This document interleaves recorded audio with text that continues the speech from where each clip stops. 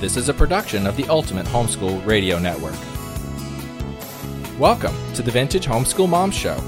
Your host, Felice Gerwitz, is an author, a publisher, and your radio show host. She will encourage, educate, and inspire you with answers to your most pressing questions, from homeschool, marriage, parenting, and much more. Felice loves to equip moms to live a Christian life because every moment counts. Be sure to visit her website at mediaangels.com. And here's your host, Felice Gerwitz.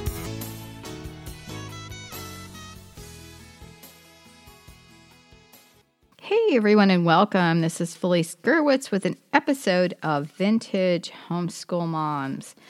And today we are going to be talking about Valentine's Day on the cheap. You can take these ideas and use them for whatever occasion, whether you have a special birthday that you're celebrating or something similar. And of course, the only difference here is that we're going to have a lot of heart decorations, aren't we? So that's always fun. So are you ready to celebrate Valentine's Day with very little money? In this episode, I'm going to share some great ideas to make the day special with your own Valentine's Day party for your immediate family or the gang. And there are even some ideas for your spouse and your kids and a way to cut those corners that will make everyone smile. For some reason, Valentine's Day was never my favorite holiday, and probably because I didn't date as a student and didn't see the examples of the day or the day at my home, okay? My parents told me it was a made-up holiday. Yeah, they're realists. And I didn't see my dad give my mom flowers, although I know they were deeply in love because they were inseparable. We kids changed all that when we got older, and we ordered flowers from my dad to my mom all the time. And gladly, he thought it was great and funny, and she never knew. So fast forward to my own experience with my boyfriend and now my husband, and there is a balloon incident I want to share. So my dad didn't like the idea of my dating, and this is even when I graduated from college, other than the people that my dad would try to set me up with. Yes, I am not lying here. My dad had these ideas of people that he was trying to, tell me were a good catch. And this is after I graduated from college. And one of them was a salesman at the restaurant, and apparently I intimidated him, my father said. So my dad had to come to me and ask me what I thought about this young guy that was trying to sell my dad something, I don't know. And I just rolled my eyes and said, "You have got to be kidding me, Dad. You're getting in the midst of this." And he said, "Well, I was trying to put the guy out of his misery because he wanted to ask you out. And every time he said he walked over to you, you walked away." I thought I was pretty smart then. And I was teaching at a school and, finally had just prayed, "Lord, I'm giving you my life. If you want me to never be married, that's fine. I'm back in the town where I grew up. And, it's kind of slim picking. So you're going to have to bring me someone if you want me to get married." And that's exactly what he did. My future husband ended up moving into town, and he was teaching at another school nearby. And so we went out once, and it really couldn't be called much of a date. And then Super Bowl Sunday is always, he says, the first time he asked me out, but watching the Super Bowl wasn't my idea of a date, but he calls that one of our dates. And then soon after, there was a big parade in town, and we were supposed to go to dinner. And I thought, well, now this is our, more of a date. And he was taking me to Mass that evening on a Saturday night, and then we were going to go out to eat. And that afternoon, I got a knock on my door, and there he was, dressed in no way to be going out to church or to dinner. He had on clothes that looked like he was going to go play a basketball game, which was actually where he was heading. And he gave me this huge bunch of balloons that he had bought from some vendor at a parade. And he just kind of handed them to me and said, "Here, I wanted to give you these before tonight, and I'll see you later." And here I was left with this. There had to be like 25 or 30 balloons in this bunch. And I brought them in the house and thought, oh my word, what am I going to do with this, and where am I going to hide them? Because I still lived at home. Where am I going to hide this? And I put them in my room. And that night when I got back from dinner with my now husband, there were all the balloons that has escaped my room and were floating around along the hallway. So I remember frantically catching these balloons as they were, going up into the air. Well, that was fun and embarrassing. But Valentine's Day doesn't have to be expensive. In fact, later he told me, I think he spent all of $5 for all those balloons. So even back then, my husband was being very frugal. And I have a list of shortcuts of some fun things to do to make your celebrations inexpensive. So the first is getting the kids involved. Heart cookies, what could be better than heart-shaped cookies with sugar crystals or icing? And I have a great recipe I'm going to attach to this podcast. You can print it out and enjoy. There's 2 different cookie recipes that I have, and one of them is a little bit harder to make, but it makes the most delicious, chewy cookies ever. And when you make them, try a small batch first, just to test to see if you have enough flour, because it really depends on so many different factors. But there is a secret ingredient in that cookie recipe that is one of my favorites. And the kids love making heart-shaped cookies, so that's always fun. You can give them a rolling pin. What I do with the kids, because, kids will stick their fingers in their mouth or, do all kinds of different things. I don't know if this is my freak out cleanliness because of my dad owning a restaurant.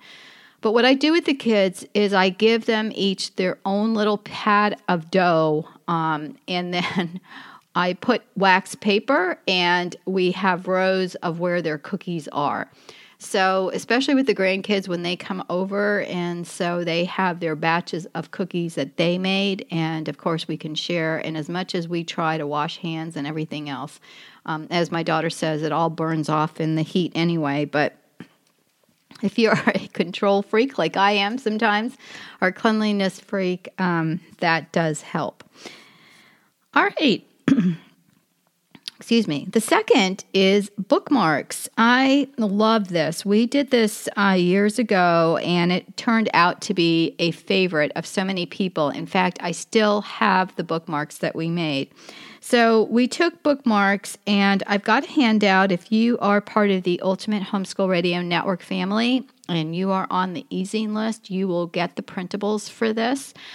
So you get them free. Just stay on our email list. And if it's, no longer available, just let me know and we'll get you that. But the bookmarks are cut out of, you can either do the heart shapes first. So you can cut out a bunch of pink and red hearts, all different shapes and sizes. And then you take a ream of white paper, and I get the 110 weight. To give you an idea, copy paper is about a 20-pound weight. So if you get the heavier weight and have that, that will be the best thing ever.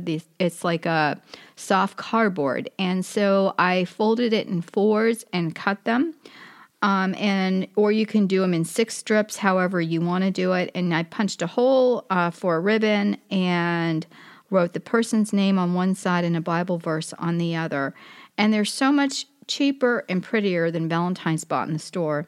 If you want to make bigger bookmarks, which I actually like, is you can cut out 1 bookmark per sheet of paper. And they are bigger, but they're great because the kids can use them for their reading books or however they want. Another fun idea is to make those little hangers for your door, and I also have a template for that in the giveaway for February. The third is hot cocoa mix. My kids love to make it, and I promise you, all you need is sugar and cocoa, no additives. So we use about a third, so if you use 1 tablespoon of cocoa, you would use 2 tablespoons of sugar. Now, if that's not sweet enough for you, then you can add more sugar. If you don't like sugar and use artificial sweeteners, I'm like super against them, but you can. Or use something like stevia, which is a little bit more natural. I think sometimes stevia has an aftertaste. And then you can add a drop, and I mean a drop, like an eighth of a teaspoon of vanilla extract, which makes it yummy. But you can take the cocoa mix and mix that and just keep it in a really special container. You can buy little mason jars and have the kids decorate them and put ribbon on them and give them as gifts. That's a fun thing. You can also dress it up with different colors for different occasions. The fourth thing is breakfast. I did heart-shaped toast when the kids were little. I cut off the ends after I toasted the bread. I made heart-shaped pancakes.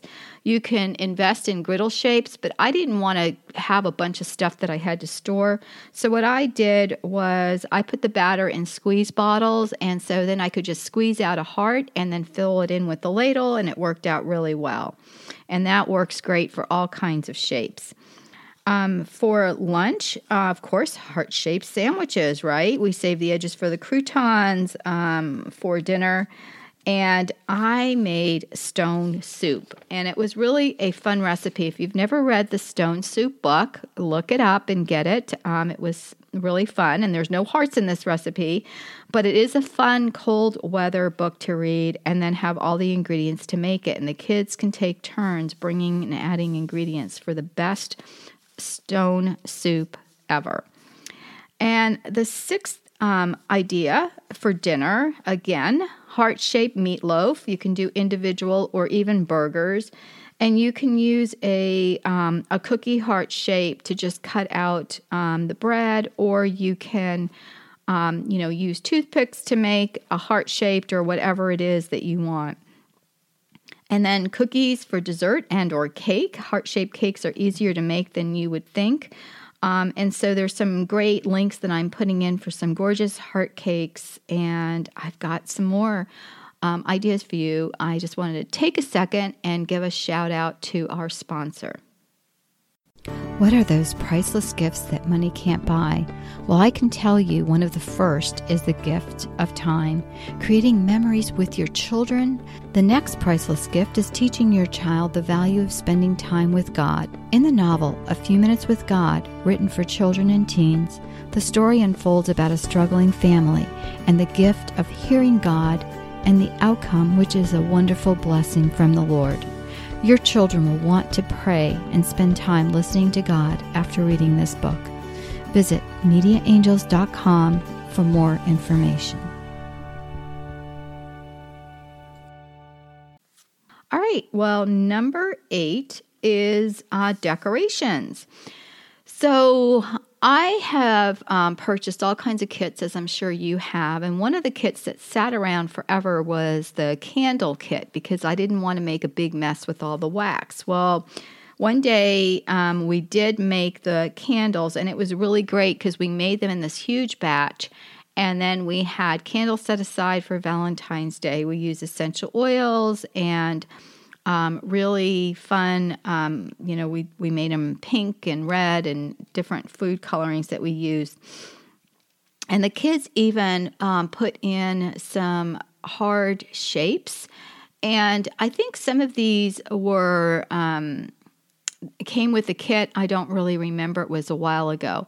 And so you can do all kinds of things like that and then keep them and use them for decorations or give them as gifts.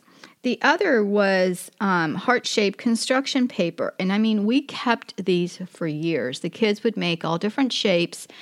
And instead of, putting them in a chain or anything like that, I let the kids not haphazard, but put them up randomly.